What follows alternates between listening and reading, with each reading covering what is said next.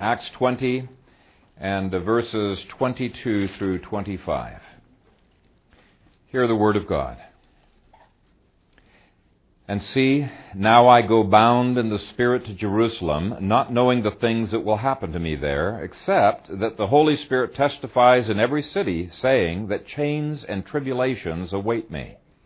But none of these things move me, nor do I count my life dear to myself, so that I may finish my race with joy, and the ministry which I receive from the Lord Jesus, to testify to the gospel of the grace of God. And indeed, now I know that you all, among whom I have gone preaching the kingdom of God, will see my face no more. Amen. Father, we thank you for your word. And as we go through, we don't want to miss out any aspect of the blessings that you have for us from the book of Acts. We pray that you would open the eyes of our understanding, help us to apply it. Please, Lord, spare us from outward conformity, but lacking transformation within. Spare us from hearing and yet not hearing spiritually. Spare us, Lord, from a Phariseeism that is content with appearances, but lacks the inward ministration of your Spirit. We pray that you would fill us with your Spirit, transform us, and make us to drink so fully of your grace that out of our innermost being would flow rivers of living water. We love you, and we continue to worship as we respond to your word. In Jesus' name, amen. You may be seated. There are quite a number of places in the Bible where God calls us to count the cost of discipleship. And I'm going to start by reading one from Luke 14. Christ said, "Which of you, intending to build a tower, does not sit down first and count the cost, whether he has enough to finish it? Lest, after he has laid the foundation and is not able to finish, all who see it begin to mock him, saying, 'This man began to build and was not able to finish.' Or what king going to make war against another king does not sit down first and consider whether he is able with 10,000 to meet him who comes against him with 20,000? Or else, while the other is still a great way off, he sends a delegation and asks conditions of peace. So likewise, whoever of you does not forsake all that he has cannot be my disciple." Now, Jesus was saying in context that there were some people who have decided to follow him, but he knows that when trials and tribulations come, they're just going to forsake him. They're not going to continue. And so what Jesus does over and over is he almost like chases people away by telling them what the cost of Christianity really is. And in this verse 28, he says, "Sit down first and count the cost." So that's what the sermon is all about this morning. How do we count the cost, and how do we help our children to count the cost that's involved in Christianity? Now, I did have a friend who joked with me one time, and he said, you know, if parents really counted the cost of having children, they wouldn't have any, or they might only have one child. He says, sure, it's a gift from God, but it's a pretty expensive gift, because by the time you add up the 18, 20 years that they're living with you, it's over $100,000 per child. He says you count the, the diapers and the braces that the kids have to have, and all of the presents, birthday presents, Christmas presents, the dented side of your car when they ran the bike into it, and the increased insurance at age 16, and they just went on, big long list. He says it's likely much more than $100,000, and yet parents still have kids, don't they? Now, it may be that he's correct that some of these parents, they didn't count the cost. Maybe it was an accident, or they just didn't realize how expensive it would be. But I don't think that's the case with most of us. Most of us have counted the cost, and we say it's worth it. Having children is worth far more than the money that we would have otherwise had. And that gives us a hint as to what this first point is all about. Point 1 says, "Let the right things bind your spirit." Look at verse 22. He says, "And see, now I go bound in the Spirit to Jerusalem." He was bound in his spirit by something. Now, there is controversy as to whether that word spirit should be a capital S or a small s. New King James has it that it's Paul's spirit that is being bound here. ESV has a capital S, Spirit. In other words, God's Spirit that's binding Paul. It really doesn't matter which way you translate it. It still comes to the same conclusion because it's God and His purposes that are binding Paul, the real person, which would be His Spirit. I think it should be a capital S here, but either way you translate it, you still come to the same conclusion that Paul felt a holy compulsion from God to go to Jerusalem. He knew it was a huge risk, but Paul was more captivated by God's definition of greatness than he was by man's definition of greatness. He was much more captivated with a desire to please God than a desire to please his own flesh. And his heart was bound by a desire to make his life count much more than a desire to make his life long. And so he was bound by the right things. When you have children, I think you're being bound by the right things. You know the cost in terms of finances and time and emotions and energy, and lost sleep at nights and things like that. And yet you do it with joy because raising these children to God's glory is something that God has transformed you. He's captivated your heart with that. It's much more important to you than having an extra 20 hours a week to watch football. Not that watching football is bad, right? We're probably going to watch some football on New Year's Day, I'm not sure, but it's not an issue of bad versus good. It's an issue of seeing the cost and yet being driven by God's values and priorities so much that it all seems worthwhile, even the good things that are costing you. Why do elders put so much time into eldering? It's because their spirits are bound by something that a lot of people are not bound by. Why do fathers spend so much time shepherding their families in this church? Well, I believe in part it's because they're bound by values to such a degree, the values of God, that they are burdened by things that for other people would say, that's really not important to me. But for them, it's really important, and it brings them joy in doing it. Why do volunteers in our church spend, sometimes some difficult energies in setup crew and music team and PHF and other things like that? I think because they realize this point, that the costs are worthwhile in terms of God's overall kingdom. Why do I beat up my body going on mission trips? Well, I can guarantee you it's not because I enjoy the brutal travel or the sleepless nights. It's because I am bound by the will of God, and God's will brings me joy. God's will is always something that is totally compatible with joy and liberty. So you can be bound, you can also have joy. It's kind of a paradox. Now, I should hasten to say that just because Paul is bound by God's purposes and just because he has joy in his spirit does not mean that Paul does not have a little bit of a sense of foreboding and as he's anticipating this suffering in Jerusalem. There is some apprehension. He's not a superman. He's already told us in 2 Corinthians, which was written before this, he's had some fear and trembling. Let me read you a passage from Romans 15 that describes some of Paul's apprehension. Now I beg you, brethren, through the Lord Jesus Christ and through the love of the Spirit, that you strive together with me in prayers to God for me, that I may be delivered from those in Judea who do not believe, and that my service for Jerusalem may be acceptable to the saints, that I may come to you with joy by the will of God and may be refreshed together with you. He prays that he might be delivered from death because he really doesn't know if he's going to escape alive out of Jerusalem. He's a normal guy like you and I are. He's not suicidal. He's not one who enjoys suffering. And so I get from that the cost is not an illusion. It's not an illusion. It truly is a cost, just as having children is a cost, but because of the joy that is set before us, we're able to lay hold of that cost. No problem. What football player does not have cost? He's got costs of bruises, sometimes broken legs, definitely lost time and sleep and fatigue and things like that. But it's worth it to him. He's counted the cost, and so had Paul. Some people have tried to psychoanalyze Paul, trying to figure out why didn't he just send this money along with somebody else? Why is he so bent on going to Jerusalem with these finances? I read one article that said, Paul has felt so guilty for so long over all of the people that he had killed when he was persecuting the church, all of the widows he had made, and all of the orphans that he had made, that he's just really wanting to serve widows and orphans. And so he's driven by guilt. This is payback time. He's wanting to get to the Jerusalem. I don't buy that at all. Not in the least.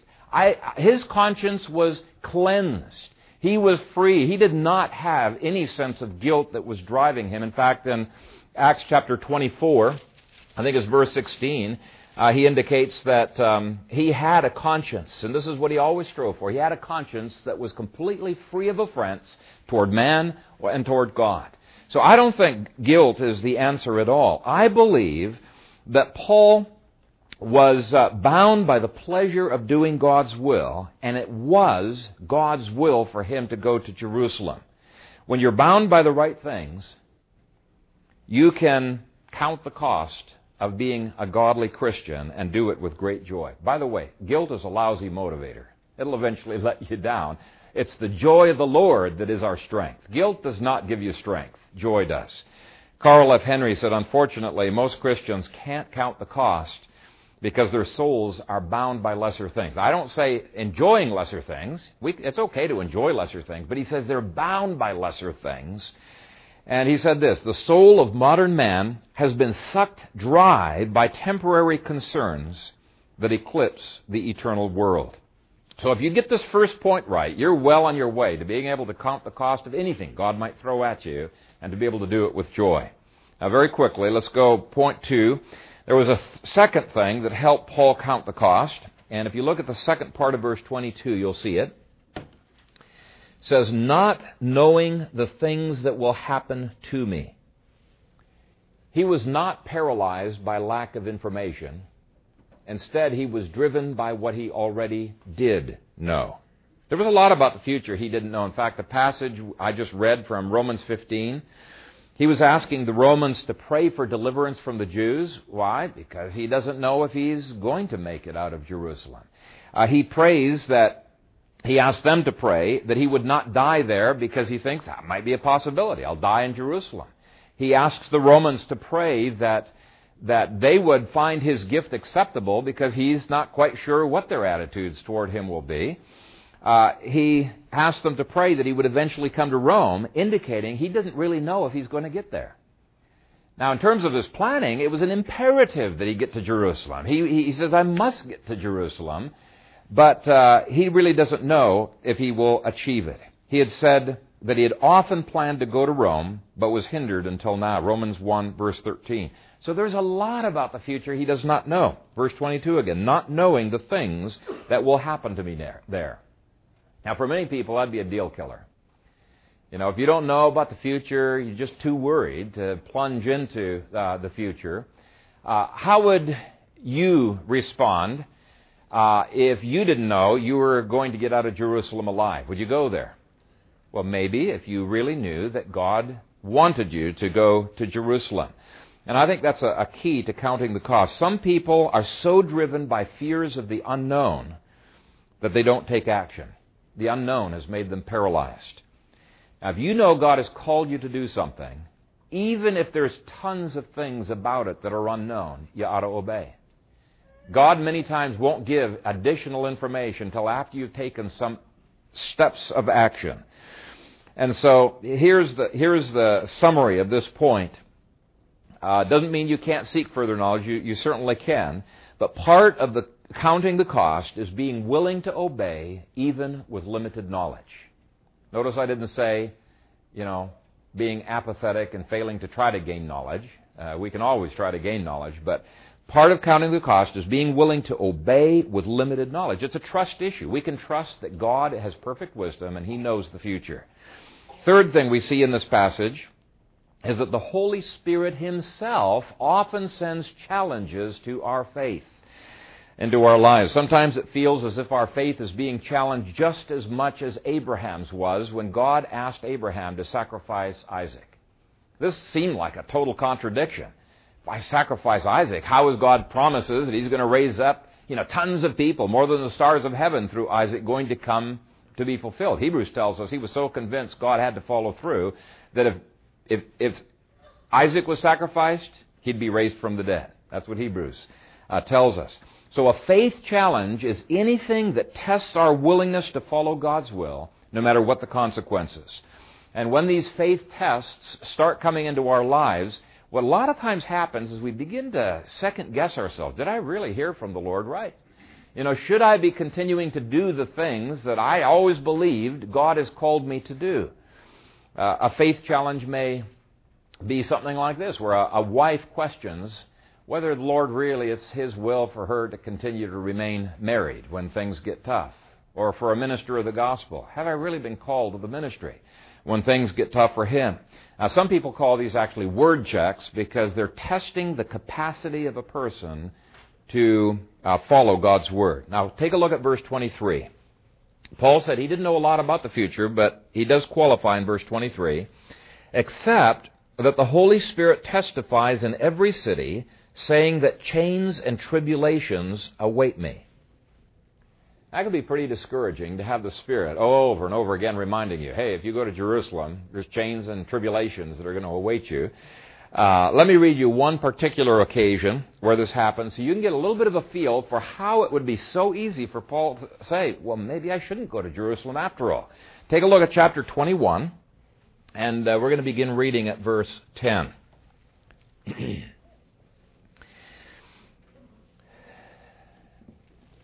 And as we stayed many days, a certain prophet named Agabus came down from Judea.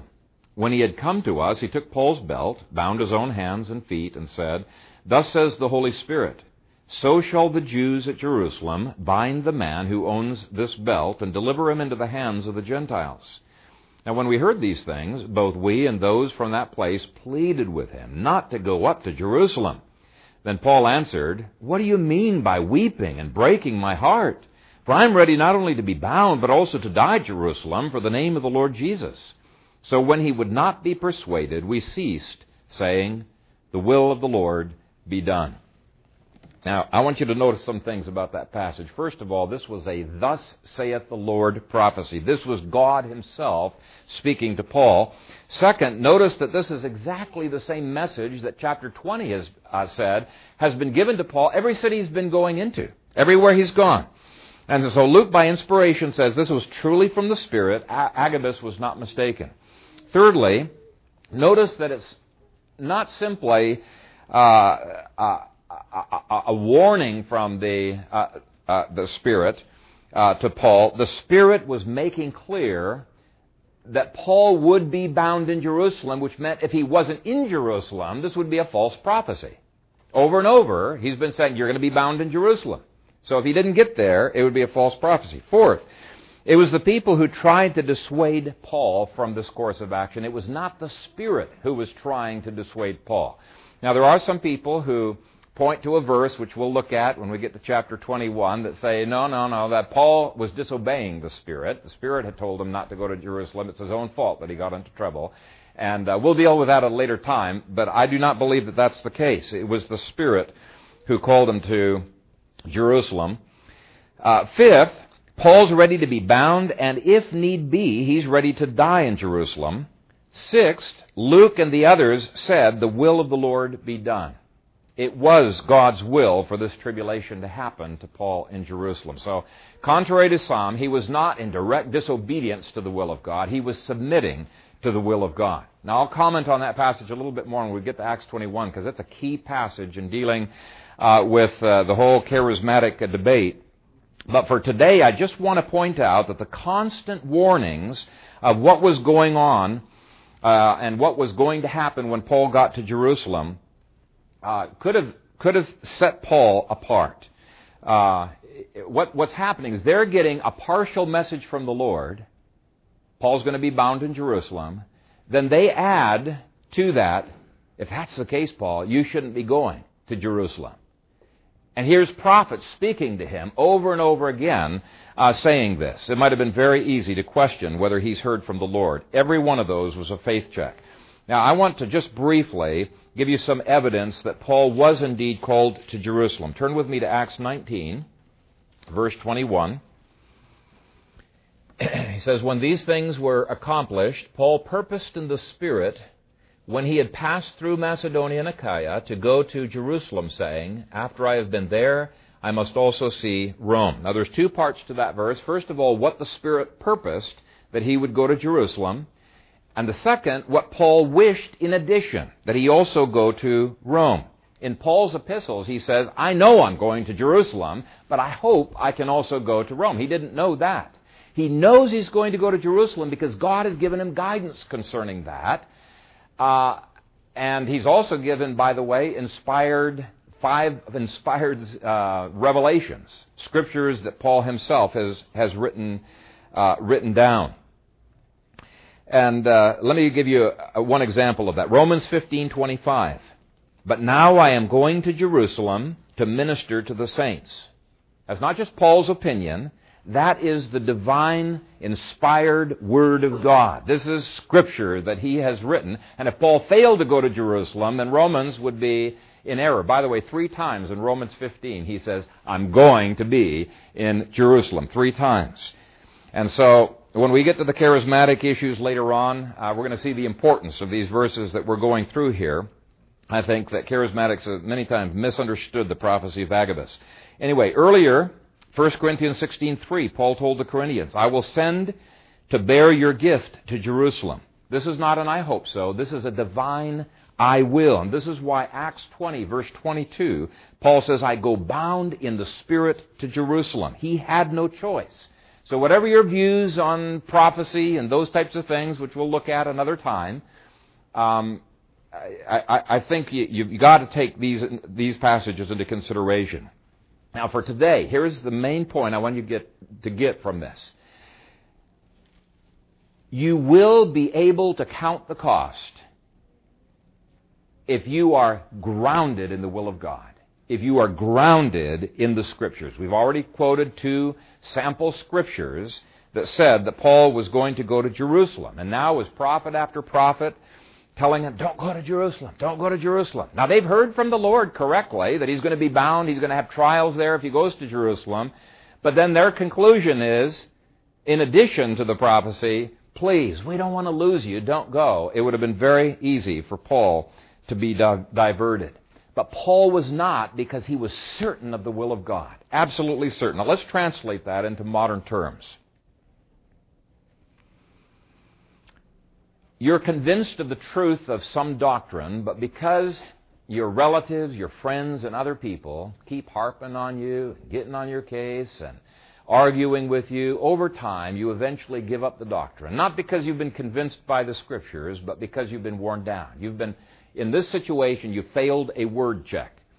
Or another example, your finances are really, really tight, and you say, well, over this year we're just not going to tithe.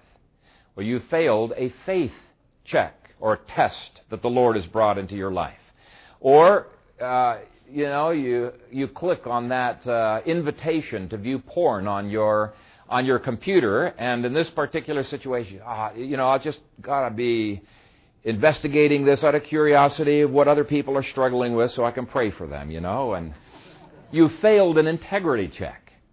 And I talked to a pastor who told me he was getting a divorce, and I asked him why. He's outlining the reasons for his divorce. I said, you can't get a divorce. You don't have biblical grounds. And he told me, well, God has led me to do this. And I told him the only infallible word that we have from God that is inerrant is the Bible. Any guidance, anything that you might have that contradicts the Word, if you follow that, you have failed not only an integrity check, a word check, and a faith check as well. We've got to follow the Scriptures and understand where they are. And there's a great variety of ways in which your faith in Scripture can be challenged. It could be an evolutionary teacher who's challenging your views on six-day creationism. Or maybe you're giving up on the biblical method for raising your troubled child, and you think, I'm going to send this kid to a psychologist. We've got to have an expert take care of this child. If you are to face the cost of being a Christian successfully, you've got to develop a strong confidence in the Word of God. And the other thing you need to realize is God Himself allows those integrity checks and word checks and faith checks to come into your life. He's the one who's bringing these. Why? To develop your character. And so you look at these tests and these trials and you say, oh, I recognize what that is.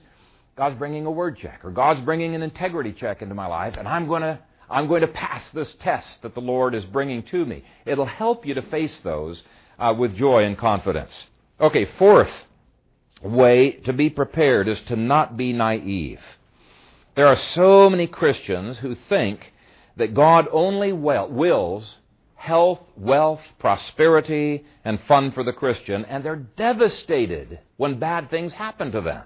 They're not prepared for that. They start wondering, what's wrong with me that all of these things are happening? Or sometimes, what's wrong with God that God's allowing these bad things to happen in my life? They're not prepared by point number 4.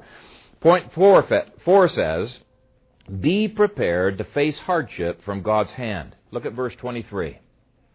Except that the Holy Spirit testifies in every city, saying that chains and tribulations await me. Chains and tribulations await me. Now, the Spirit has told Paul that he has to go to Jerusalem, but the Spirit also adds, you're going to be facing chains and tribulations when you go to Jerusalem. What he's doing is he's preparing Paul's faith to suffer. Okay? He's preparing him. And so Paul's faith in God's goodness is not shaken when bad things happen to him. Right up front, as soon as Paul is converted, God gives him both the good news and the bad news. Here's a message that God had Ananias bring to Paul when he got converted. But the Lord said to him, go, for he is a chosen vessel of mine to bear my name before Gentiles, kings, and the children of Israel. For I will show him how many things he must suffer for my name's sake. And you know what? Paul tells us exactly the same thing.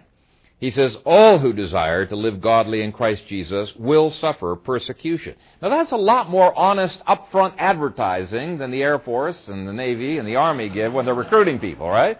Let me read you some of the advertising that people see. I just picked these up off of a couple of recruiter sites. Sign up today and receive $50,000 for college. Get a $20,000 signing bonus. Join the Navy and see the world. The U.S. Air Force Reserve. Where else can you get paid to train with the best, travel around the world, make lifelong friends, and get an education? You can fly high in the U.S. Air Force. We're looking for a few good men. Could you be one of us? Now, those are great incentives because they're saying not only financial, you got travel and college and bonuses, but you belong and you're going to be important if you join us. And some people think no one would sign up for the military if they told them all of the bad things that are going to happen to you. And I think, no, that's not actually true. People are willing to suffer and endure an enormous amount of things if they realize that the cause is right. And so the movie Braveheart portrayed the incredible sacrifices people were willing to make in Scotland. Why? Because their cause was a cause that captivated them. It really did.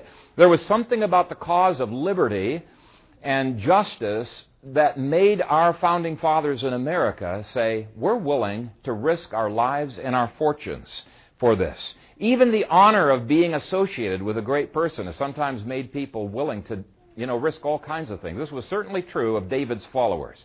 They so valued his honor, and they so loved him and saw the kind of valor that David had. They were constantly willing to risk their lives for David. He was never once did he promise them pain-free lives. He was honest with them right up front, just like Jesus was. Listen to the advertisement that Shackleton gave to the London newspaper when he was looking for a crew. Quote, men wanted for hazardous journey, small wages, bitter cold, long months of complete darkness, constant danger, safe return doubtful. Honor and recognition in case of success. And the ad was signed, Sir Ernest Shackleton, Antarctic Explorer. But you know what? Thousands of people instantly signed up and responded. He had to winnow down through those. Why? Because they considered it such an incredible honor to be able to serve with Shackleton on that. They counted it a joy to make those kind of sacrifices. Well, Jesus, too, says he's promising you small wages sometimes, but he's promising you that you're going to have pain, you're going to have some suffering, but that those sufferings are nothing to be compared with the eternal weight of glory you're going to be laying up in eternity. Nothing to be compared. Now, if you know up front that you're going to face pain, you're not going to question God when that pain comes. You're just going to say, hey, this is part of the package deal. It's an essential part of counting the cost. So do not promise unbelievers everything's going to be hunky-dory. Everything's going to go great with you as soon as you become a Christian. That is not the thing. Don't give those kind of illusions to your own children. Promise them that the cost will be worthwhile, but promise them that there will be a cost. This is one of the major points in Hyde's book, Dedication and Leadership. Don't be like the Army recruiters when you talk with your children. Give them the whole story. Verse 24 illustrates the fifth point. Don't be moved by lesser things. Verse 24, Paul says, but none of these things move me. Now, they happened to him, but they didn't move him. I think we need to evaluate what are the things that are going to move us off-center. Sometimes it doesn't take a lot to move us off-center. It's just a little bit of irritation from other people and their sins. Maybe our pride is hurt, or somebody's immaturity is just making us feel like giving up. We're moved by things that ought not to move us. Sometimes it's just the appetites of our body that move us. How many people, well, you don't need to raise your hands, but how many people almost every morning hit the snooze button several times? What you are declaring when you do that is that you've, the evening before, said what time you want to get up, but the next morning, your flesh says, don't get up, and you're moved by lesser things. In fact, I think a snooze button is probably one of the best descriptors of our modern generation, which basically says, I don't feel like it. If you're moved more by your feelings than you are by God's will, you got a lot of growing up to do. And if you need help on growing up, we can talk about that. But you got a lot of growing up to do. Now, somebody might say, well, how do I get moved by greater things like Paul was? Let me just very quickly give you two essential steps. They're not in your outline there. But the first step is crucifixion. You have got to kill your flesh. You got to crucify it. You got to mortify it. And if you don't know how to do that, there's a fantastic book written by a great guy. All the old guys, you know, the Puritans. But John Owen wrote The Mortification of the Flesh. Mortification is just a big word, make you look impressive, you know, but it just means the killing of your flesh, okay? But read that book. He gives all kinds of fantastic ways in which to weaken the impulses of your flesh and make it easier and easier to walk the Christian life. That's the first essential step. Mortify your flesh. Second essential step is you've got to gain vision. You've got to be captivated by something greater that could be. And you can do this by reading great books by John Piper or Jerry Bridges, any of the old Puritan guys. They're good. But they can cause your heart to burn and to cry out for more. They'll increase your vision of what could be. So those are the two essential points for point 5. Crucify the flesh. Get inspired with a great vision of what could be. Don't be moved by lesser things. Sixth, don't love your life more than you love Christ. Verse 24 goes on to say, nor do I count my life dear to myself. Just with what we've gone through so far, I think you can see this does not come natural to humans to do these things. It takes the Holy Spirit of God to be stirring up these kinds of desires within us. But you know what? The Holy Spirit many times uses means to stir those up. He uses the means of the preaching of the Word, the means of studying the Scripture and reading great biographies and exhortation of one another. If you read Fox's Book of Martyrs, you'll see that God's grace has many, many times in the past enabled feeble, frail, and timid girls and boys and men to not love their lives as they're being beheaded, and to do so with joy, with radiance of the Holy Spirit. For those who think that the Christian life is intended to be a self-absorbed, self-serving life, I urge you, read Fox's Book of Martyrs. Did you know that every one of the apostles except for John was martyred for their faith?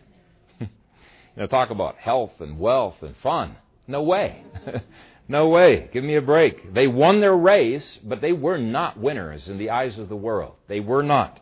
When Peter was sentenced to be crucified at Rome, he was crucified with his body upside down. It was at his request.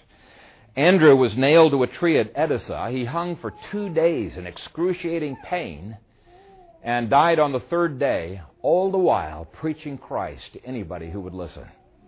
Jacob, son of Zebedee, was killed by the sword in Jerusalem by Herod.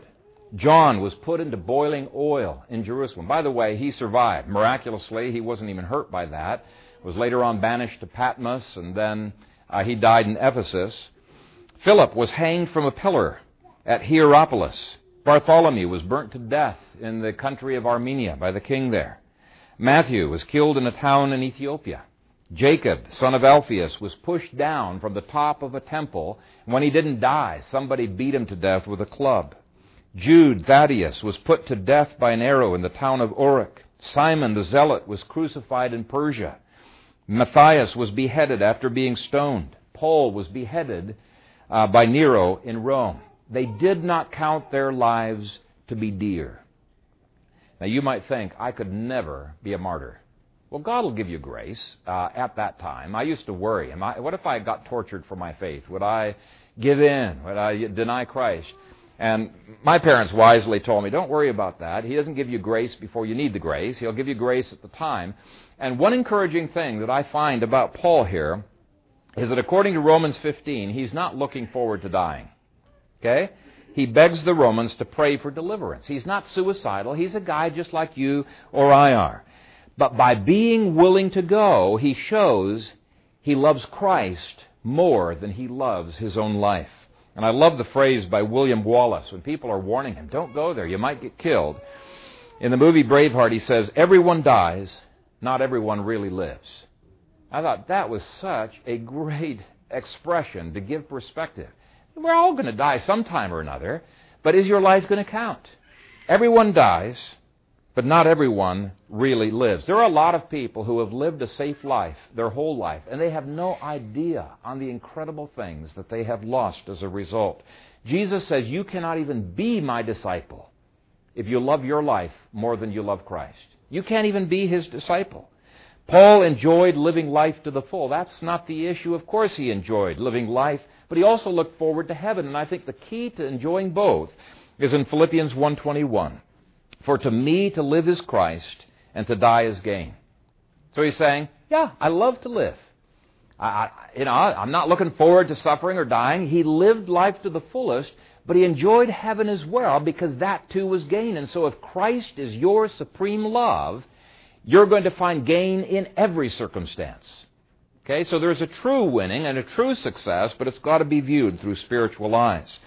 The seventh factor that helped Paul to count the cost was that he maintained a deep desire for his life to count for eternity. Now, another way of saying this is that he had developed an eternal perspective on his temporal life.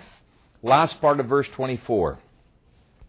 So that I may finish my race with joy and the ministry which I received from the Lord Jesus to testify to the gospel of the grace of God. Now that is future orientation to the max. He's not just driven by present joy, he's driven by future joy. It's something that captures. In fact, every phrase, every word in this clause is something that drove Paul. The word finish implies a beginning. Okay, he began this race when Jesus knocked him off of his horse, picked him up, converted him, and sent him on his life with a commission. And he could never forget that moment of incredible mercy that God had bestowed upon him and incredible grace. It drove him in his life.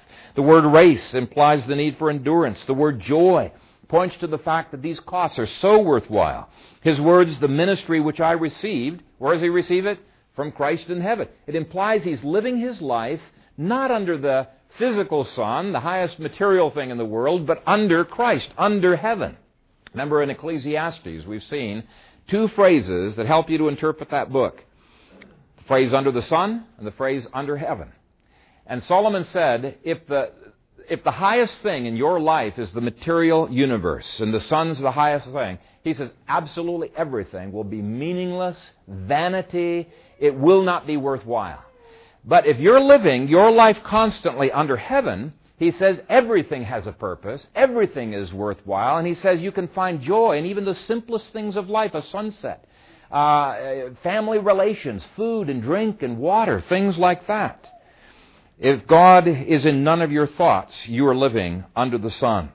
Now, of course, the phrase, the gospel of the grace of God, was what gave him joy, because it speaks of salvation, security, Christ's riches, God's riches at Christ's expense. It was good news. And so what Paul was doing is he was living all of life in light of the cross, which means all of life was given an eternal perspective. And if you want your children to learn how to count the cost, you've got to reinforce over and over into their lives the grace of the Lord Jesus Christ. Help them to be thinking and making decisions in light of eternity. And the last thing that helped Paul to count the cost was that he saw friendships as wonderful but temporary gifts from God's hand, not idols to be clung to. And indeed, now I know that you all, among whom I have gone preaching the kingdom of God, will see my face no more. Now, according to verses 36 through 38, this was a real painful parting for Paul. He didn't love people any less when he was leaving them. He loved them dearly, and you can tell that by the kissing and the hugging that was going on in verse 37. But verse 25 shows that serving Christ sometimes means you will lose the joy of some relationships. Here's what one author said. Even if Paul survived the present visit to Jerusalem, he never expected to be back in Asia Minor. There were still those untold millions, still untold in far-off places. His future plans were for Rome and Spain and the regions beyond. Now, there's many a missionary that's been criticized for leaving family and friends behind, but this is part of the cost of following God's will, is that we will sometimes lose. We're going to be homesick, okay? We're going to be longing for Mom's home-cooked food. But if you have the attitude that's hinted at here in verse 25, you can not only enjoy your family and enjoy your friends to the max when you have them around you, but you can also be able to leave them when Christ calls you to do so. Now, here is the bottom line summary of the whole sermon.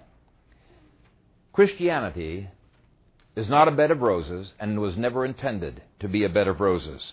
The health and wealth gospel will try to tell you otherwise, but you look at the speeches of Jesus. I can't think of a single speech to unbelievers where he does not in some way make them count the cost of discipleship. And he certainly makes believers count the cost of discipleship. And yet he always showed them such joy in following him that the costs were worthwhile. So if you make Christ the pearl of great price, the Christian life will be worth the cost. When Alexander the Great conquered Babylon, he gave his soldiers the opportunity to plunder the palace. And in one of the rooms, a soldier found a leather bag that was filled with the crown jewels. He had no idea whatsoever of the value of those jewels. He probably just thought they were decorations or like marbles or something. But he was fascinated, taken with the intricately laid out leather bag. He just thought this was a cool bag. He dumped out the jewels and he went around bragging to everybody about the great bag that he had discovered in there. Soft leather, beautifully laid out. And you know what? Apart from the illumination of the Holy Spirit, I think this is what we would do. We'd just be like that foolish soldier. We settle for leather when we could have crown jewels. Now, it's not to say that leather is not good. God delights in giving us leather, okay? It's just to say that we won't be able to truly count the cost in life until we understand the enormous value of the crown jewel of Jesus Christ, and that it's only in Jesus that we have all things in this life and in eternity. So realize the real treasure, and you will endure the cost with joy. Amen. Father, thank you for your word, and thank you for all of those who preceded us who did count the cost of discipleship and showed to us that their life was full of glory, full of joy, full of liberty, full of freedom, that these costs were in an ultimate sense not costs at all. But Father, I pray that when we feel our flesh tugging at us so hard that it feels like great mountains and great costs that we are being called to do, that by faith we would step out onto the waves even as Peter did, that we would cast aside the longings of our flesh, that we would count the cost, pick up our cross daily, and follow Jesus. And we pray this in the strong name of Jesus Christ, our only Savior. Amen.